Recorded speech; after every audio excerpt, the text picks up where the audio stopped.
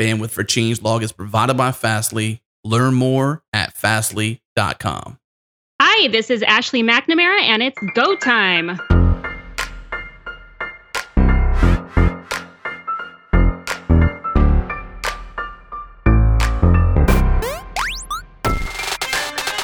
It's Go Time, a weekly podcast where we discuss interesting topics around the Go programming language, the community, and everything in between.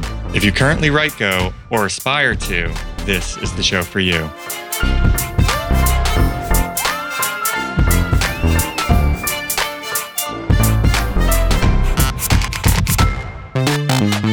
All right, everybody, welcome back for another episode of Go Time. Today is episode number 43, and our sponsors for today are TopTal and Datadog.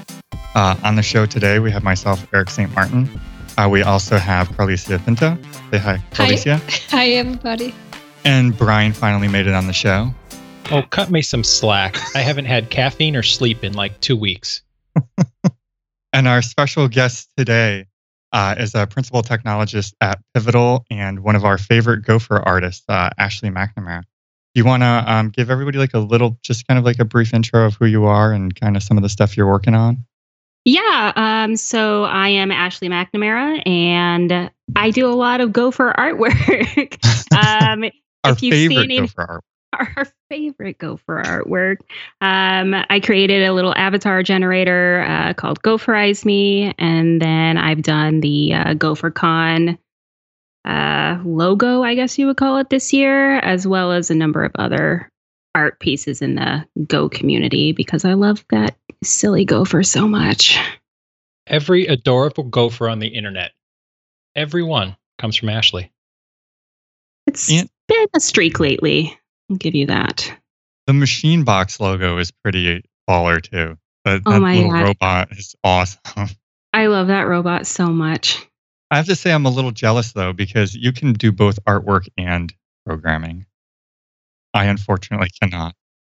Yeah, but being a Jill of all trades has some setbacks. I feel like I'm master of none. So I feel like I'm always trying to learn things in different places and never mastering one thing. Oh, that's perfect. I feel that way every day. Oh, okay. So I'm normal. This is amazing. Oh, that's so normal. We call that life, right? Yeah. Oh, is that? Oh, okay. Especially with tech. Yeah, so many new things. You just have to try to focus and not have anxiety over what you don't know and you're not learning. Oh, yeah, that's why I have Xanax. Yeah. Now Xanax, I can get behind Xanax. Yes, that's family friendly. That's how it is. It's family friendly.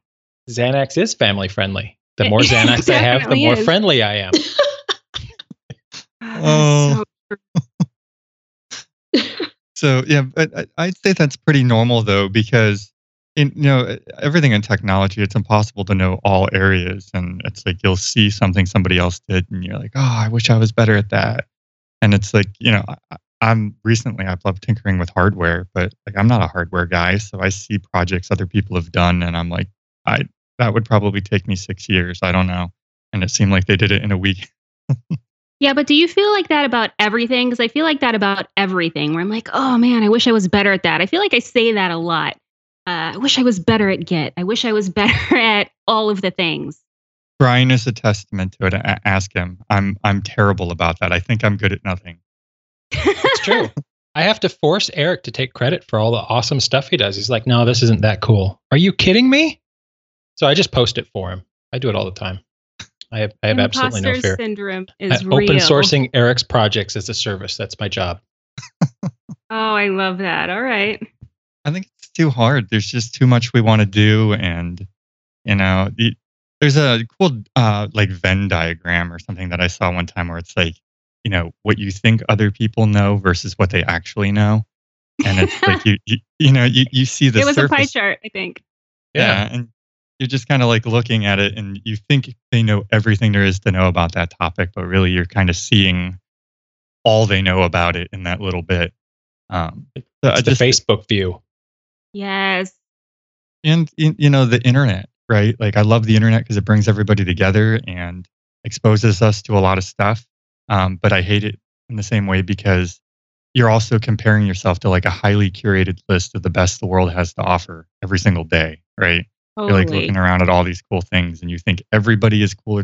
Like, I'm not a millionaire at 20. Like, What's I'm a wrong with failure you? in life, you know? So, what are some of the things that you wish you knew better, Ashley? Oh, geez, everything. At least lately, everything. At least lately. Kubernetes is definitely on my list. Microservices in general, I wish I knew a lot more than I do. The good news is that community is awesome.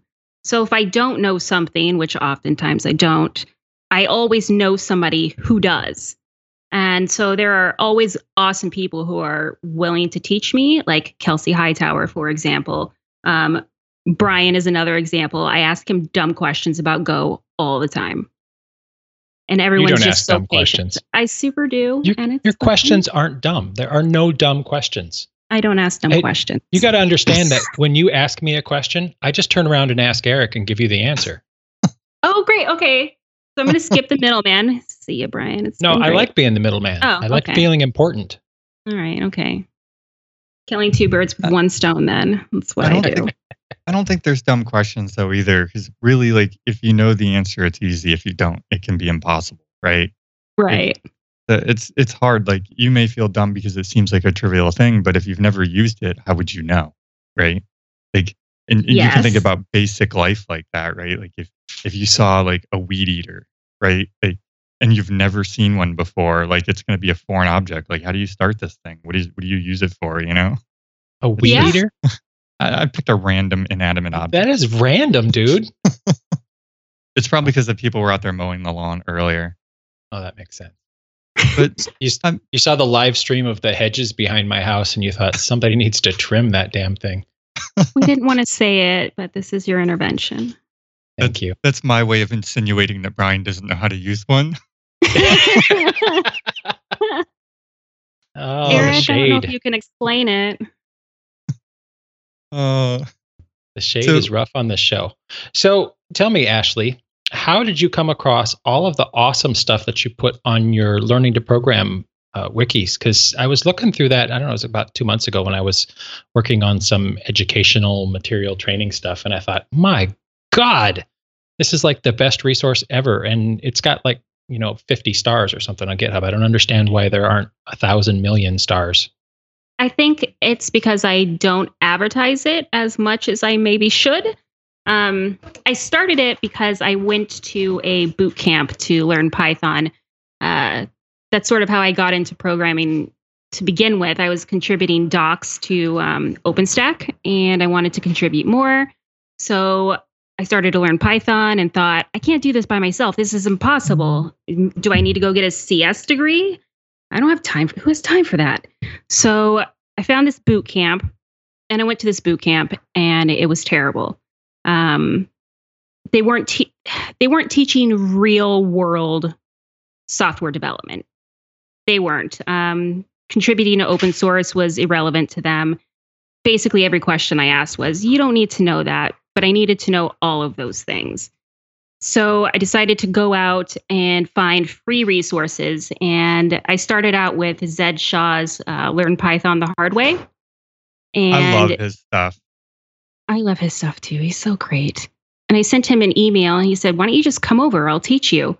And I learned more Nice. at Zed's house than I learned in 3 months at this boot camp. That's so And awesome. I wanted to make sure that I helped other people in my situation. You don't need to drop $15,000 to learn to code. You are going to need help, in-person help. But there are plenty of people that will mentor. All you have to do is ask, and people are so afraid to ask. So I wanted to put together this resource where people have access at a glance to, at sort of a glance, it's huge, to free resources where you can learn on your own. And right now I'm working on putting together a mentor program as well, where we can pair junior developers with seasoned developers and get some real world experience Oh, that's so cool. so that these people aren't alone. I think the other side of it too, and having a mentor is important here, is kind of similar to what we were just talking about, where you feel like, I wish I knew all these things better and I don't know them enough, is things that I've learned with people that kind of are in my circle. Trying to get into programming is a psychological thing too. There's so many little things. It's like, oh, well, I'm Yes. trying to learn this, but what is that? And you go down this rabbit hole, and people feel like I'm just not smart enough to do this. And they don't realize it's just a lot of little things. It's a lot of time. And even most of us struggle like that on a day-to-day basis, where we don't set out immediately knowing how to solve a problem. I think we've just all grown comfortable in the struggle, right? Like, or sometimes even grow to enjoy it, trying to figure out how this thing works. So, but when you come in, I think it can be demotivating because you're just like, I'm just not cut out. I just can't get this to work. I don't understand it. And, Yeah, that's a great point. Sorry, did I cut you off? Oh, you're sorry, okay. not sorry. Sorry, not sorry. Yeah, shut up, Eric. Carlissia needs to talk now.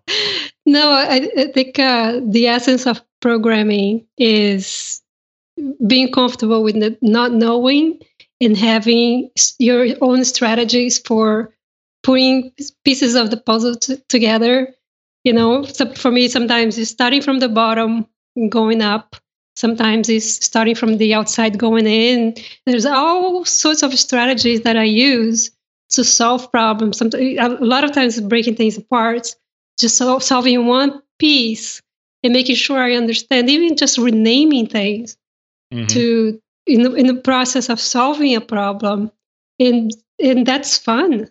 But if you think that you need to go in and you need to know, it's not about knowing, it's about figuring it out. And you need to like the process of figuring things out. Enjoy the journey. Yeah. I have a friend that was oh, go ahead. Because mostly we don't know. We don't know shit. We're just figuring this This stuff is a family out. show. Oh, that's not family friendly. Family show, be- Carlissia. I'm going You to be missed flipped. Ashley's alternate words and God. phrases list. I thought that was family know. friendly. Sorry. You know what is Oh. family friendly? You be you. Don't Thank let you, anyone tell you Ashley. to live your life. Yeah. So, I mean, We're just going to be bleeped. don't bleep us. So rude. Yeah, you can't censor me. Yeah, don't do that. I had to teach myself to break problems down into micro problems. That's also something that you need to learn as a developer, that you're better off learning with a mentor than you are at a school. I read so many books like How to Think Like a Programmer. None of those books were helpful, but trial and error was helpful. Well, I think we all do that instinctively, but we don't know we're doing it. And it's really hard for somebody to step back and say, okay, you really just need to find the tiniest piece of this and solve that, and then find the next tiny piece and solve that, because that's what we all do. Yeah. Even if you don't know what to search for on Stack Overflow, you got to figure it out. And it's just one tiny piece at a time. But it's hard to sell that to people because you don't really know that that's what you're doing. Some people do it instinctively. Some people have to be taught, but it's how we're all solving the problems. Nobody goes off in a weekend and, writes InfluxDB. Of course not. Of course not. But I've had so many people come to me and say, I want to build this thing. Where do I start? They don't know where to start in the life cycle, right? They're thinking of this thing that they want, but I have no idea where to start building it. yeah. I guess there's a degree of that, because it's almost like if you've ever done like freelance work or consulting work, like where you deal with people who want you to build something for them and they're not familiar with tech. They don't know what's possible, so they don't really know where to begin with it. Their demands are different than the problem they're actually trying to solve, because their demands are based on what they know about tech. So I think there's a degree of that when you start, like you don't even know that these things are possible. So where do you look? So yeah, I guess there's a lot of that in the thinking like a programmer. Like I do it with math too. People think I can do a lot of math in my head, and it's like just break it down to simpler problems, right? Like 15 times 27. I don't know what that is off the top of my head, but I know what 10 times 20 is and things like that, But I think the other side is confidence too. Like a friend of mine just got his bachelor's degree in comp sci, and he's like, I don't know when I'll be ready to write code. It's like you've been ready since day one, you know? Right. It's just that confidence level of when will I know enough to be able to do this? And that's kind of where this thought got triggered for me. And it's just like you think about it, we do this all the time. If you started your day knowing 100% how you were going to do what your task was for that day, and this was every day of your life, it would be boring. So boring. Like, we like solving new problems. So you kind of want the uncharted territory. No, absolutely. That's one of the reasons why I went to Pivotal. It's really exciting to be the dumb kid in class again. If you're not in the pool with lots of bigger fish, you're not learning. Yeah. So true. So what are you doing at Pivotal? Tell us. So what I didn't know about Pivotal is that they have a really passionate set of Go developers. Pivotal started out as a Ruby Rails shop, and most of CF was Ruby.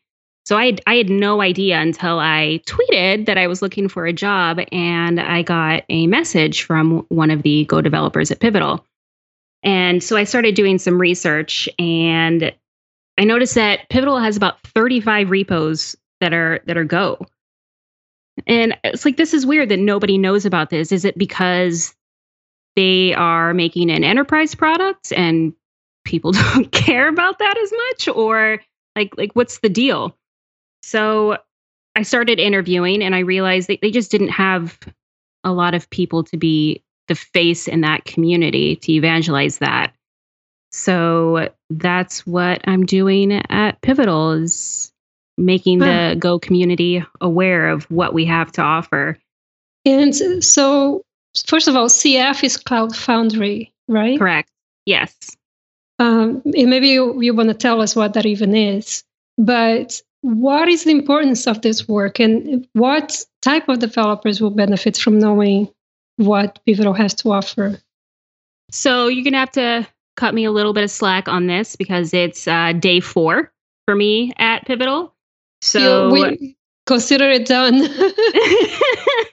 Totally. But many of the engineers are using it as most like a scripting language. So they're writing small tools like lightweight CLIs that might have once been done in Ruby or Bash. And it's especially handy when you want to, like, say, write a little diagnostic test on a Mac and then run it on an arbitrary Linux container without messing with the dependencies or worrying about Bash mysteries. So we're doing a lot of testing.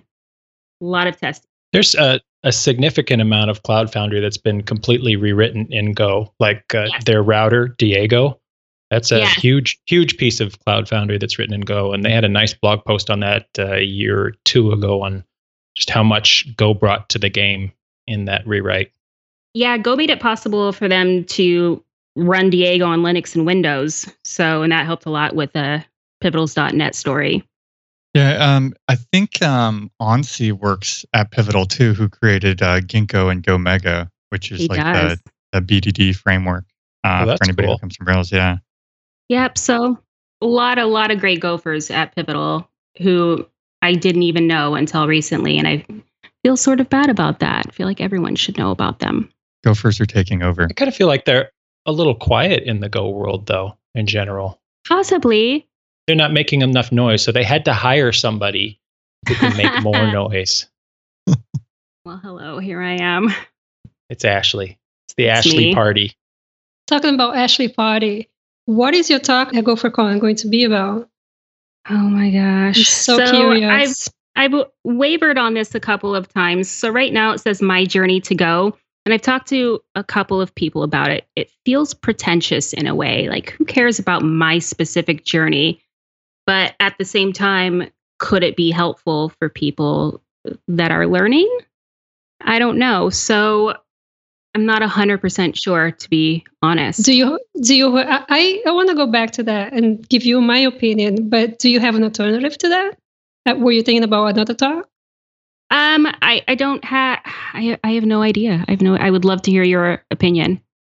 So my opinion on the original talk, Your Journey to Go, I think can be extremely useful because, Go is growing tremendously, and there's always new people coming into the language. And when people come into a new language, course, they want to see steps that people who are practicing have taken to get where they are. So it's inspiring. It's informative. It can be inspiring. It can be informative. Definitely very helpful. And even for veterans, it's a chance for us to look back and see, hey, what's that person's journey compared to my journey? I mean, I like talks like that. I do too, but I mirror Carlisia's opinion. I think that you draw a lot of inspiration from it. A lot of people coming in, how we talk about confidence and things. Some of the favorite topics that we've had on this show are when people start giving their backstory and people realize that their journey is very similar to the other people, that, not everybody, went to Ivy League schools and got PhDs right. and things like that. So I think that it's inspiring and motivating and gives people a little confidence. And also, to Carlisia's point, for veterans, it shows where the struggle points are for people. Like, how can we help adoption? Because we see somebody stumbled through their journey on something that really they probably shouldn't have stumbled over. How can we do that better? Right. No, you're absolutely right. That's the first time anybody's ever said that on the show. Eric is right. Then All right, anybody's that's right. a wrap. I'm going to quit on a high note. We should take our first sponsor break, though. It's time, exactly time, too. I was supposed to watch that. It's exactly time right now. Take a sponsor break, Eric. All right. So our first sponsor for today is TopTal. Hey everyone, Adam Stacoviak here, Editor-in-Chief of Changelog. Our friends at TopTal have been sponsoring our podcast for years, and now they're sponsoring GoTime as well. We think they're one of the best ways to hire developers and designers, as well as one of the best ways to freelance as a software developer or designer. Head to toptal.com/go to learn more. Tell them you heard about them on GoTime. If you'd like a more personal introduction, email me, adam@changelog.com. And now back to the show.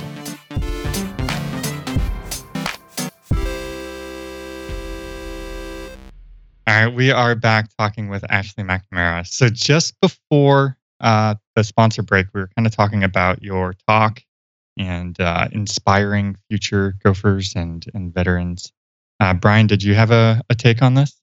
I definitely do. I was thinking at it more from the veteran angle. I think it's already been mentioned, but my favorite idea about hearing the journey talks from multiple different angles is increasing adoption and how we can lower that friction and make it easier for anybody anywhere to come in to Go. I know there are a lot of pain points. I see it when I'm teaching, but getting as many people's points of view as possible is absolutely critical. I agree. I think the like me story is really important too. Like, we all have people we relate to. And when you can see somebody who's very similar to you and your upbringing and your journey, and they can see like what their journey could look like a year or two from now, if they just kind of stay the course, I think it's important, and I think that it's motivating and it keeps people on track. Yeah, that's a very good point, because Ashley said that she feels that maybe it's pretentious to do a talk like that, and I assume it's because she doesn't have 10 years of experience. But I think it's not necessarily that's better. It's good. I think it's good to have different perspectives from a person who's only been programming with Go for a couple of years, as well as somebody who's been programming with Go for 15 years. But the people who are coming in, they will be able to relate a lot better to someone who's been programming for a couple of years, because it's more manageable for them to visualize themselves 2 years ahead of time. Yeah. Right? You're absolutely so they will right. relate to that talk a lot more than if you have 15 years programming in Go. I think that some of the most moving parts of talks like these are hearing some of the failures too, where people can see that, it's not all perfect, that, other people struggled and they failed and kind of fell off and got back on and things like that. I think that's part of the motivating thing. I mean, if you stood up and just told everybody all your awesome accomplishments and were like, you may all now bow and then mic drop, like, that'd be a bit pretentious, but I might mic drop anyway. I mean, if I'm going to be holding a mic, I feel obligated to mic drop. But yeah, there are way more failures than successes, which is part of the job. All right, that's it. Mic drop or get the hell out. Those are the rules. Yes. I have an idea now. Yeah? We totally need to build some kind of statue or toy of a gopher doing a mic drop that we give all speakers. Oh my Give me a God. week. The best speaker gift ever. Give me a week. Do it. We're in. Oh, That's Then so awesome. That's and I happening. just have to get it made. Drop the mic. Yeah, we can get it made pretty easily. Oh, that's beautiful. Oh, wow. I just got a little shiver. Yeah, give me a week. That will exist. It's so nice having friends in high places. Right? Oh, Every time I turn around, Ashley's like, "Hey, I made you a logo for X project." I'm like, "Are you kidding me? That's so awesome." do you know what the hard part about having people in these positions are? We will never teach ourselves because we don't have to. No, I don't need to learn how to make pretty things on Photoshop or whatever you guys use for that pretty stuff. I just don't have the creativity. See, you're doing that imposter thing. What you need to do is visualize small steps towards your success, Eric. Do I picture an eye first and then the microphone and No, it's like that thing that's always traveling the internet. You draw the two circles, and then the next step, finish the owl. It's So- just like that. How did Gopherize came about? Did you have the idea? No, it is not my idea at all. I just take credit for it. So I was creating these avatars. I created them initially for GopherCon because I wanted to have placeholders for the speakers. And I love punny things. So I wanted to name them. So it was all really selfish. And eventually I ended up making a Brian Gopher. Yep. And sent it to him, and he tweeted about it. And then I made an Eric Gopher, and then I made a Mark Gopher, and eventually I was making all of these Gophers. And then Todd on Twitter said, "Hey, you should just make an avatar generator." And 24 hours later, there was an avatar generator with the help of Matt. So yeah, Matt Ryer. yeah. Super helpful. It would have taken me a lot longer than 24 hours to do it I myself. gotta tell you, that made me mad. Let's just, I know. because You wanted to do it. the tweet happened at like 8 o'clock in the morning. So the first thing I did was register a domain. And I thought, as soon as work is over, I'm going to start on this. By the time work was over, it was done. Yeah. Done. Damn you, Matt Ryer. He's so quick. He's so quick. Yeah, I felt bad. I felt bad for only like, a couple hours. Only felt Quarter bad of for a millisecond. Yeah. That's all right. Do you know how many avatars have been generated with that? I haven't looked at the analytics in a while, but every day I see at least one avatar on Twitter. At least I feel like they're everywhere, which is awesome. It's my entire Twitter feed and Slack too. Yes. Yeah, I totally adopted my avatar as my avatar. It was obviously something that the community needed, and eventually it'll grow to be bigger and better when we all have time. So what's the next bigger and better step for Gopherize Me? Well, I think that people need to be able to use a color picker to pick their own hair color. There's that. Nice. Maybe same for the color of the gopher. That way I can cut out a lot of the duplicate hairstyles in different colors. That would be nice. Mm-hmm. And then I would like to be able to have people customize a t-shirt. That'd be awesome. Like get your own Yeah. gopher on your own t-shirt. Like the Gophers t-shirt, upload a photo, that will be on there instead of having all of these t-shirts that you're obligated to use if you want a t-shirt. Type a message on something. So that's next. Nice. So yeah, just kind of upload your own image to put on the t-shirt. Exactly. That'd be pretty cool. You're talking at OSCON this year, aren't you? I am, yeah. What's your topic at OSCON? Building command line applications with Go. I'll be doing it with Steve Francia. Oh, nice. Nice. Yes. The Cobra guy. The Cobra guy. The Hugo guy, too. Hugo guy, yes. And now the Go Team guy. That's right. Yeah. Well, I said Cobra because it's the CLI related talk. Yes. But he's many True. things for sure. There's many things. True. But yes, we will be using Cobra. We will also be doing it at Craft Camp, which is coming up pretty soon. Nice. Except for we have to make a 3-hour talk, 60 minutes, I think. Whoa. So that'll be fun. And this is how you do it. Thanks, bye. Right, exactly. So we kind of moved away from the topic, but there was one that I wanted to mention too. We were talking about your resources to learn. The one of them we didn't point out specifically was for kids. Yes. I thought that was really cool too. Yeah, so I actually made that one first. That one came from my child is extremely nerdy. He's always breaking things. About a week ago, he decided that he wanted to make a plasma ball by himself, and he would put steel wool in the microwave. Oh. So that was fun.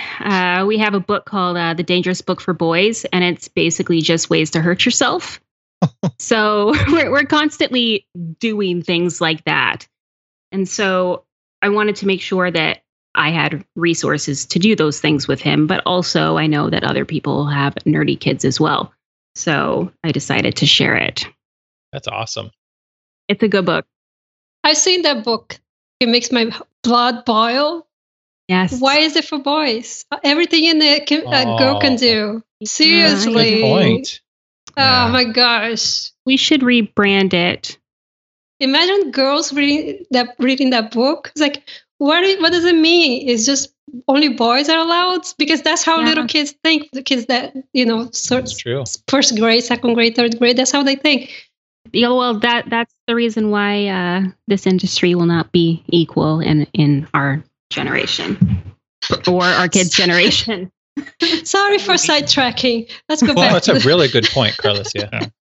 And we need to start with our kids. It's really hard to change perception for people. This is why they have the C-level suites at banks and all that stuff. Is it's the good old boys club. It's really hard to change their opinions, but it's a really important for the newer generations, and that's why I like a lot of things that are going on with millennials and making these very important topics. Yeah. Wait, why is it only millennials? Why did they get all the credit? I don't know. I have one of those too. But on that topic, she wants to change her major to more computer science type things from business. And she went to her school counselor with her change list. And the counselor was like, honey, this is going to be too hard for you. You should probably just stick with business. Oh my God. I didn't sign her up for any of the classes she wanted.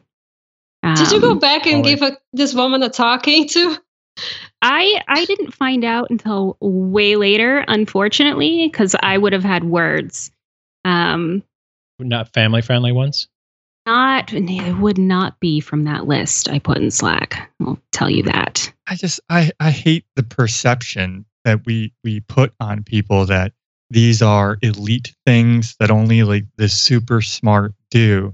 I think it was a recording of Brian Lyles at one of the Gopher cons, and he said everybody thinks you have to be ridiculously smart. And, there are some people that are just born geniuses that, do some of the stuff that we may never do or would take us 10 times as long.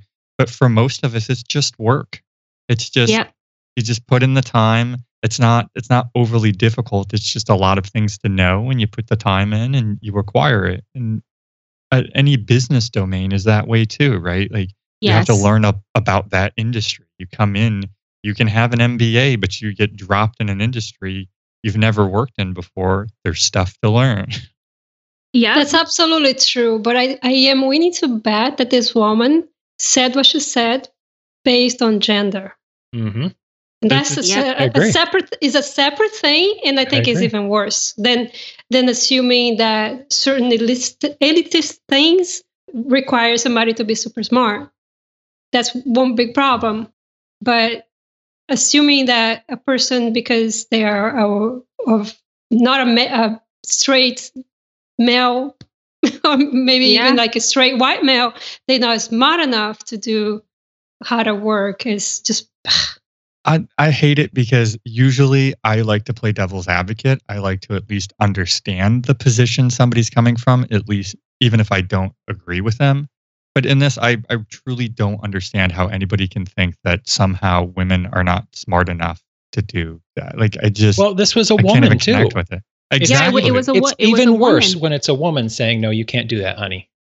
I think that it's way more common than we think, especially outside of our industry.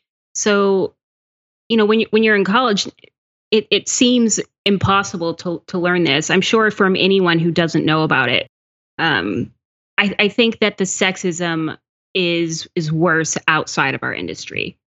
I think it comes to perseverance, right? It's not about like born talent. It's about who's going to take the struggle and continue through it, and who's going to look at it and be like, this is a lot to learn. I just don't want to do it anymore.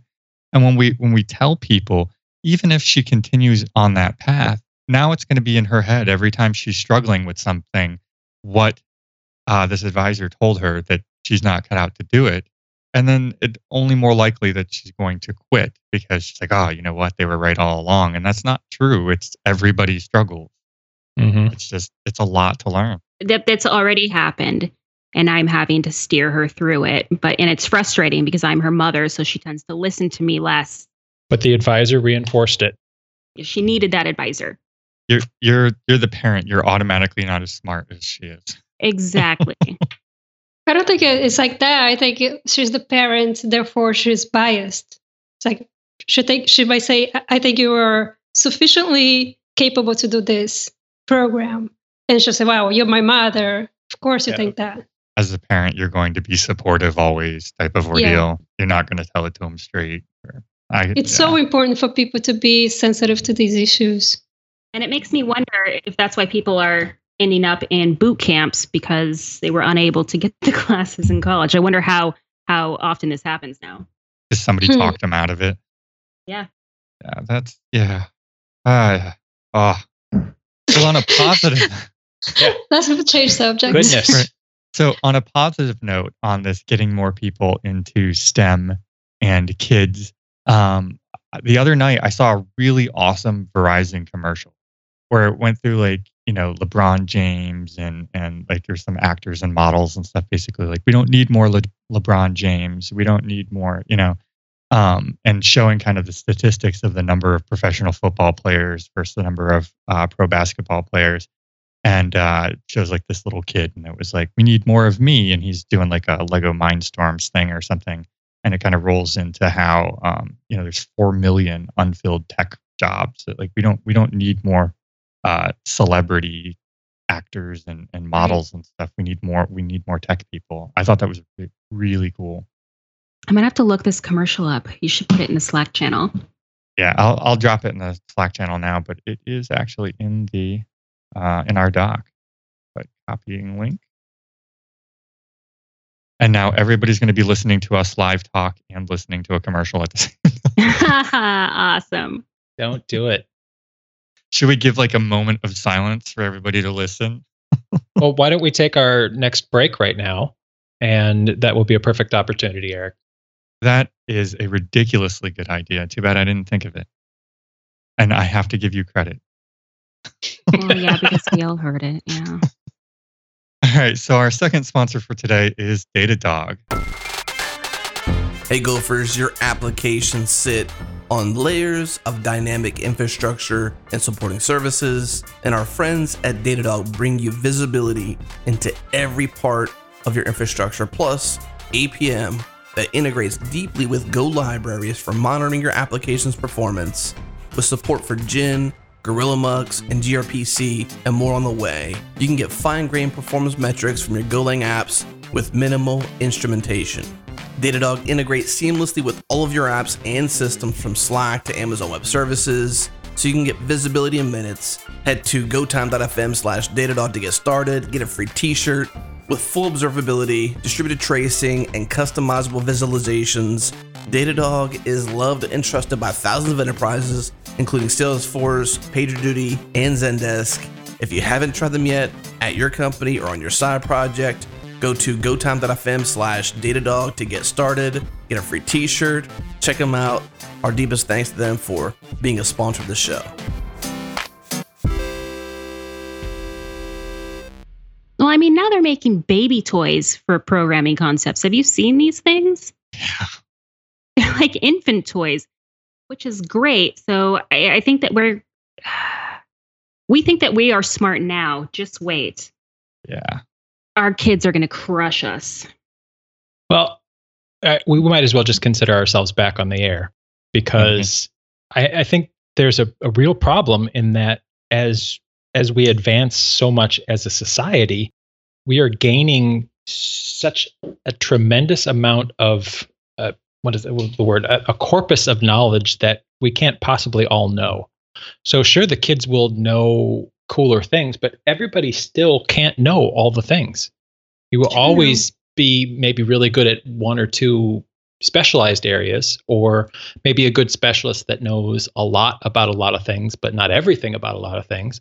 But that body of knowledge is growing so fast at this point that I'm almost worried that at some point, if we had some large population event and lost a lot of people, we wouldn't be able to continue as a society the way we are now, because nobody knows how to build that aircraft engine or how to keep the power plant running other than a very few specialized number of people. Okay, confession. I watch How It's Made so that I can be that person that knows how. Now the truth is out. That's we such need to an live awesome near you. show. Zombie It is such an awesome apocalypse. show. Where's Ashley? Yeah, exactly. I know exactly how to make a coffee pot.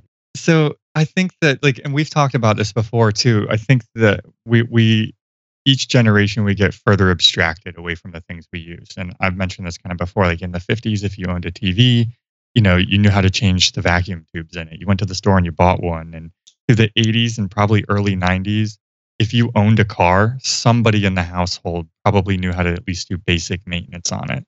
But now it's common for us to have all kinds of devices and things that we use every day that we know how to use, but we don't understand how they work. Ask non-tech people what Wi-Fi is and how it works. It's just magic. It's just, it's wireless. There's no concept of radio. Space and back, right? Yeah.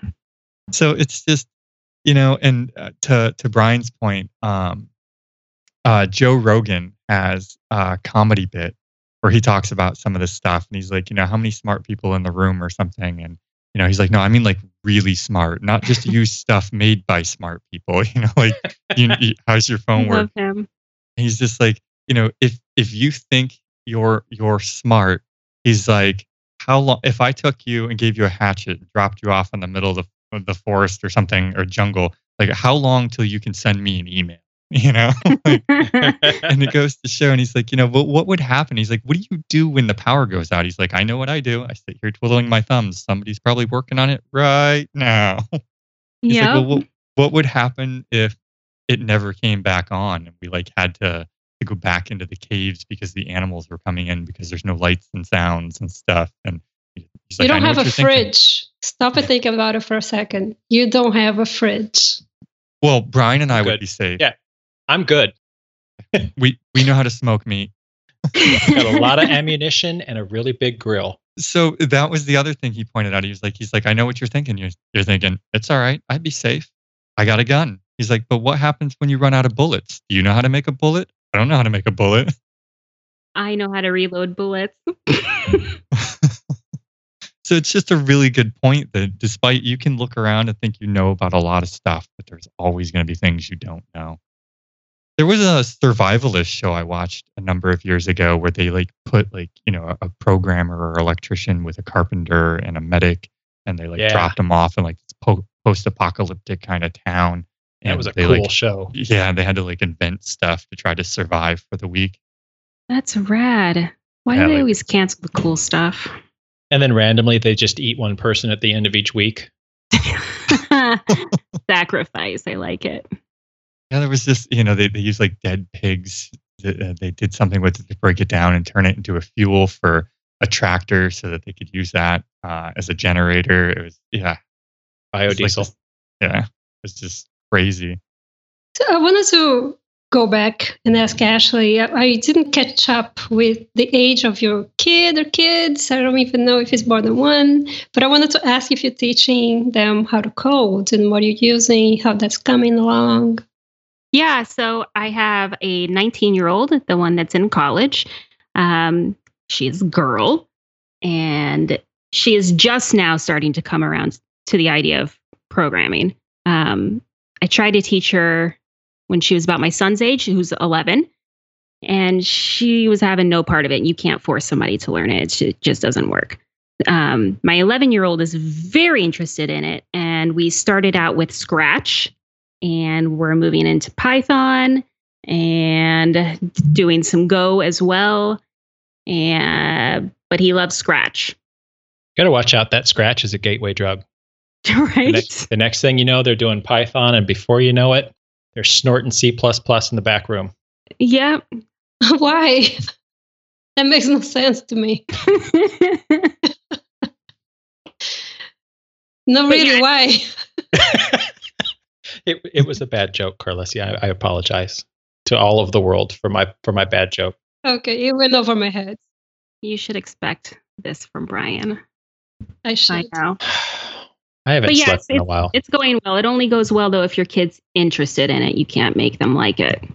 Yeah, and depending on the age, the attention span, right? So, like, my son loves when we do stuff, like work on the RC cars or we mod them, and sometimes a little bit of electronic stuff for, like, when I'm working on, like, the Cupid thing for the smoker. But he only hangs out for so long. Like, I tried to get a breadboard together and have, like, all the supplies around to do, like, an FM radio on a breadboard. Yeah, he didn't make it halfway through, and he's like, "Can I go play?" Yes, I can go play. Yeah. So, when Topher was really little, we got him snap circuits. Oh, those are so cute. we have those too. Yeah. It was great. So I actually just had my first success. My son just turned 15, and I've been gently encouraging him to learn programming since he was a baby. And, he's just always been, yeah, that's cool. That's fun. Yet, no, I'm not really interested. I'm going to go play Minecraft or Overwatch or whatever it is he's playing these days. But then just this year, just what was it? March, last month, he said, "Hey, do you have any more of those Raspberry Pis laying around?" Minecraft server. I said, as a matter of fact, I have a couple of Raspberry Pis laying around. What do you need? He said, "I was thinking about using a Raspberry Pi for Pi Day at school to calculate pi with Go. Do you think you could help me with that?" I'm like, I think I could. Yeah, that'd be fun. And I let him do all the work and pointed him in the right direction. Of course, he just cut and pasted somebody's how to calculate pi and Go application, but he installed Go, he installed Linux on the Raspberry Pi, he did the whole thing, and then he compiled it, took it to school, and got an A on his little project. So, sometimes they just have to be ready. I think it's like kind of how Katrina Owen said in her talk, like your need or want to succeed or finish the project has to outweigh your reasons for quitting. Mm-hmm. Right. So, like, they really want to play their games and things like that. But in that case, he really wanted to complete that project. So he's willing to persevere through any kind of struggle he has because he wants to do that so bad.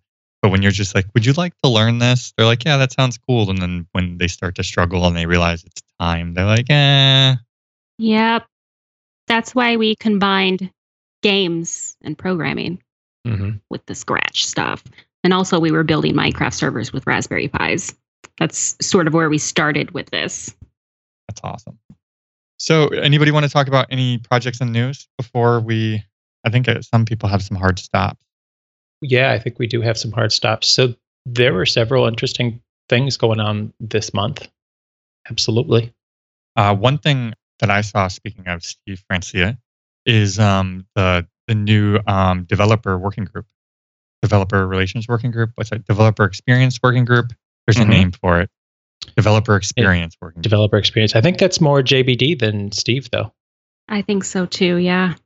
I think he's on the team now. Maybe, but it's JBD running the show. Yeah. Don't take away a woman's credit and give it to a man, Eric. We will shoot you down. We will shoot you down. You're trying to get me beaten in the street now. Listen, we need him. It's not time yet. Okay. It's not time yet. That's the most menacing thing anybody's ever said on the show. It's not time to kill him yet, Brian. Just wait.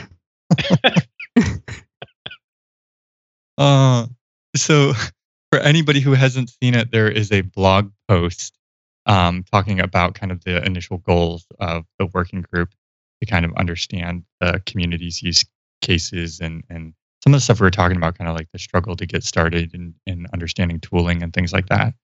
So I don't, did they call for new members or just participation from the community? They called for lots of participation and membership and activity. There is a mailing list, and it's been very active. There's lots going on there. I haven't had time to read through it, but that's definitely the place to go to catch up. Did you guys put it in the Slack channel?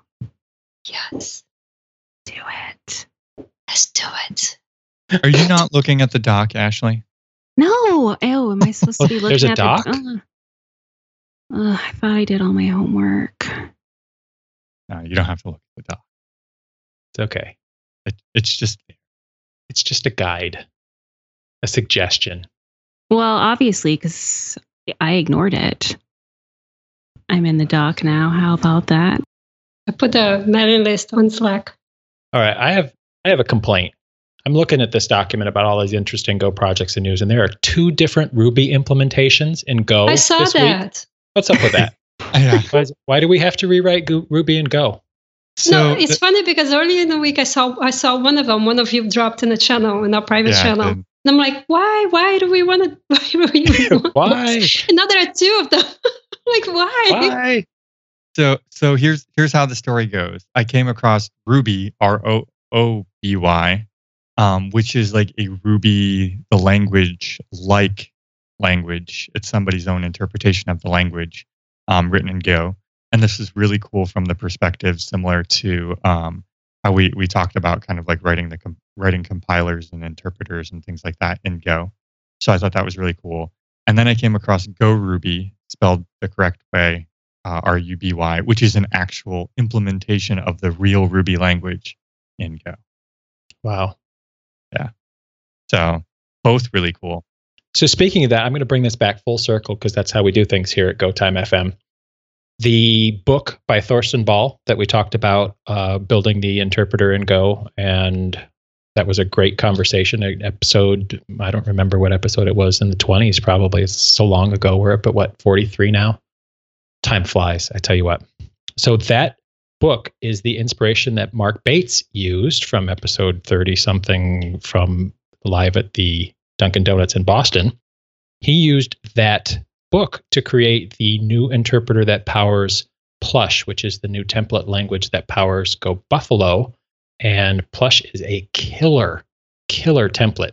If you haven't used Buffalo or Plush yet, because you can use Plush without Buffalo if you chose to, it is so much nicer than Go's built-in template. So much nicer. Go do that. Use I'm Plush. going to do that. So I just brought that whole thing full circle. Did you see how I did that? That was very nice. Good job. Thank you. Thank you so much. Did anybody have any other projects to mention before we jump into Free Software Friday or news? Well, I mean, Hugo's latest release was kind of cool with custom output formats. I want to abuse that so badly. What do you want to do with it? Tell me. I don't know yet. I don't know. Their options are endless, it seems, at this point. No, right? I read the blog post, and the first thing I thought was, how can I totally abuse this? Because you create these documents, and you create a template and a custom output format. The next thing you know, you've got an API server that's feeding off of static markdown documents, right? I'm there. Do you want to do a project? I do. Let's do a project. I'll call you. Hey. We're going to abuse. I don't know what to say. We're going to abuse Hugo this weekend while I'm grilling my pig. Hey, we can bring it full circle there too. Like, what if we used it for something barbecue related? There's lots to be done for the live barbecue stuff. Where even is the blog? I'm on the page and I don't see a blog. You said you read the blog post? Blog for what? Where? Yeah, hang on a second. I'll drop it in. Here you go. Thank you. Just so it all sweet and nice too. Like, I'm not kidding. I want to abuse this so badly. There are so many crazy, awesome things you can do with these new custom output formats. I know, it's going to be awesome. I asked Steve if he wanted me to say anything specific about that. He said, "Oh, there was a release?" So he's in full vacation mode right now because he's on vacation. I think Bjorn Erik Peterson has been the lead maintainer on Hugo for quite some time now. Yeah. Or BEP, as he calls himself these days. We've got JBD, we've got BEP. I'm going by BJK now.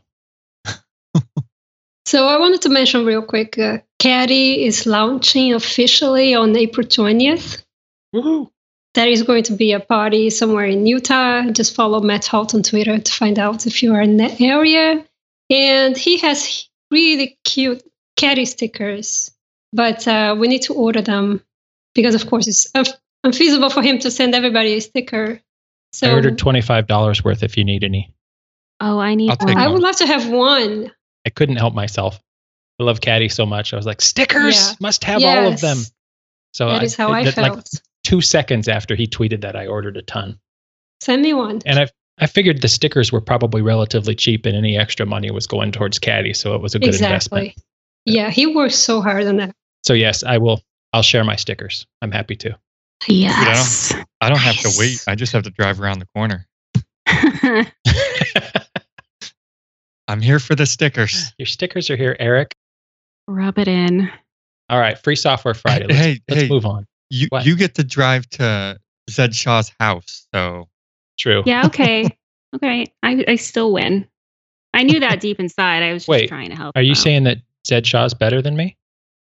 Now I'm feeling I inadequate. didn't want to say it out loud, but I'm done with this show. I know you brought this on yourself. Awkward silence. Yeah, quiet. The world is still. Everybody wonders how serious they are. Because we mentioned Zed again too, though, his stuff is really cool from the perspective. I like when he goes through and shows you how to break stuff, and then kind of tells you how to fix it, and so you notice the breaking. Like that's one of my favorite things about the way he teaches stuff. Yeah, because usually it doesn't work the way somebody says in their blog post or video. You're like, this is broken, and I don't understand why. Well, yeah, the first thing that he had me do when I showed up at his house is he brought out these giant Post-its, and he said, "Map out what you want, map it out." And I was like, "What do you mean?" He goes, "Draw it out."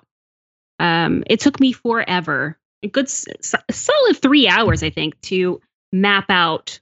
It's basically an anti-social media app. I had no idea what I was doing, but it was so helpful, and I still do it now. Just drawing it out, I never would have known if I didn't go to Zed's house. That's awesome. See, that's mentoring. Yeah. It's funny because when you were saying people have trouble knowing where to start, I didn't have a chance to jump in and say what I was thinking. What I was thinking was you start at the end. You find out what it is that you want. You break it down, and then you start researching how do you get that done. Yeah. So I think that was really, really cool tip that he gave for you to start with what it is that you wanted to do. Truly. I love that. All right. So Free Software Friday. Let's do it. You ready? I'm ready. All right. Who wants to go first? I'll go first. I've got a good one this week. Okay. I would like to thank one of my favorite open source contributors, Eric St. Martin, who this week put together some of my other favorite open source pieces like Grafana and Influx and Telegraph and Mosquito and GoBot and MQTT and built the most gorgeous dashboard ever for our barbecue project. It's awesome. It's really pretty. It's live. If you want to see it now, you can go to http://barbecue.live and you can see it because I'm grilling right now and you can see it live on the internet. I was live streaming YouTube too, but I had to shut it off because of this stupid phone Skype disaster because of my MacBook, but don't get me started with that. I've got to correct the link though. For anybody listening live, we'll drop a link directly to the dashboard because there's just like a placeholder with the barbecue gopher on it on the main page. Well, you have to know the secret URL to get to the dashboards for Brian and mine's grill. To get to Brian's barbecue. I got the link right here. I'll put it in Slack. All right, how about you, Carlicia? I found this really neat, I think it's a neat project called Contributors, all Contributors. And it's a way to recognize contributors to your project that makes it very visible. In their own page, you can see an example down the bottom. It gives you a grid with the photo or avatar of each one of the contributors. That was really neat. They have a spec you need to follow to be able to display on your own page. Oh, that's really cool. Neat, isn't it? Nice. I hadn't seen this before. And how about you, Ashley? Oh, I did mine early. You know how you said, "Are you looking at the doc?" And I said yes, and then I closed it. So yeah, no, mine was for Hugo. I was really excited about that. Hugo is so awesome. Yeah. Can you guys hear my dog breathing into the mic? No. So mine for this week, and I won't be upset for Brian taking away all of my stuff early because he gave me a shout out. So how can you be mad? So my shout out is actually to Grafana, InfluxDB, and Mosquito, because it was ridiculously cool in an evening what could get thrown together with 0 lines of code written. Basically able to just take a Mosquito instance, which is MQTT, which is like a message brokering thing. Brian's Cupid project just blasts metrics at Mosquito. Then Telegraph, which is also written by Influx Data, just has a configuration for an MQTT consumer that reads that data in a certain JSON format and pumps it in as InfluxDB metrics. And then Grafana just reads that. So I was able to just kind of install those things and configure some stuff, and 0 lines of code were harmed in this experiment. Crazy.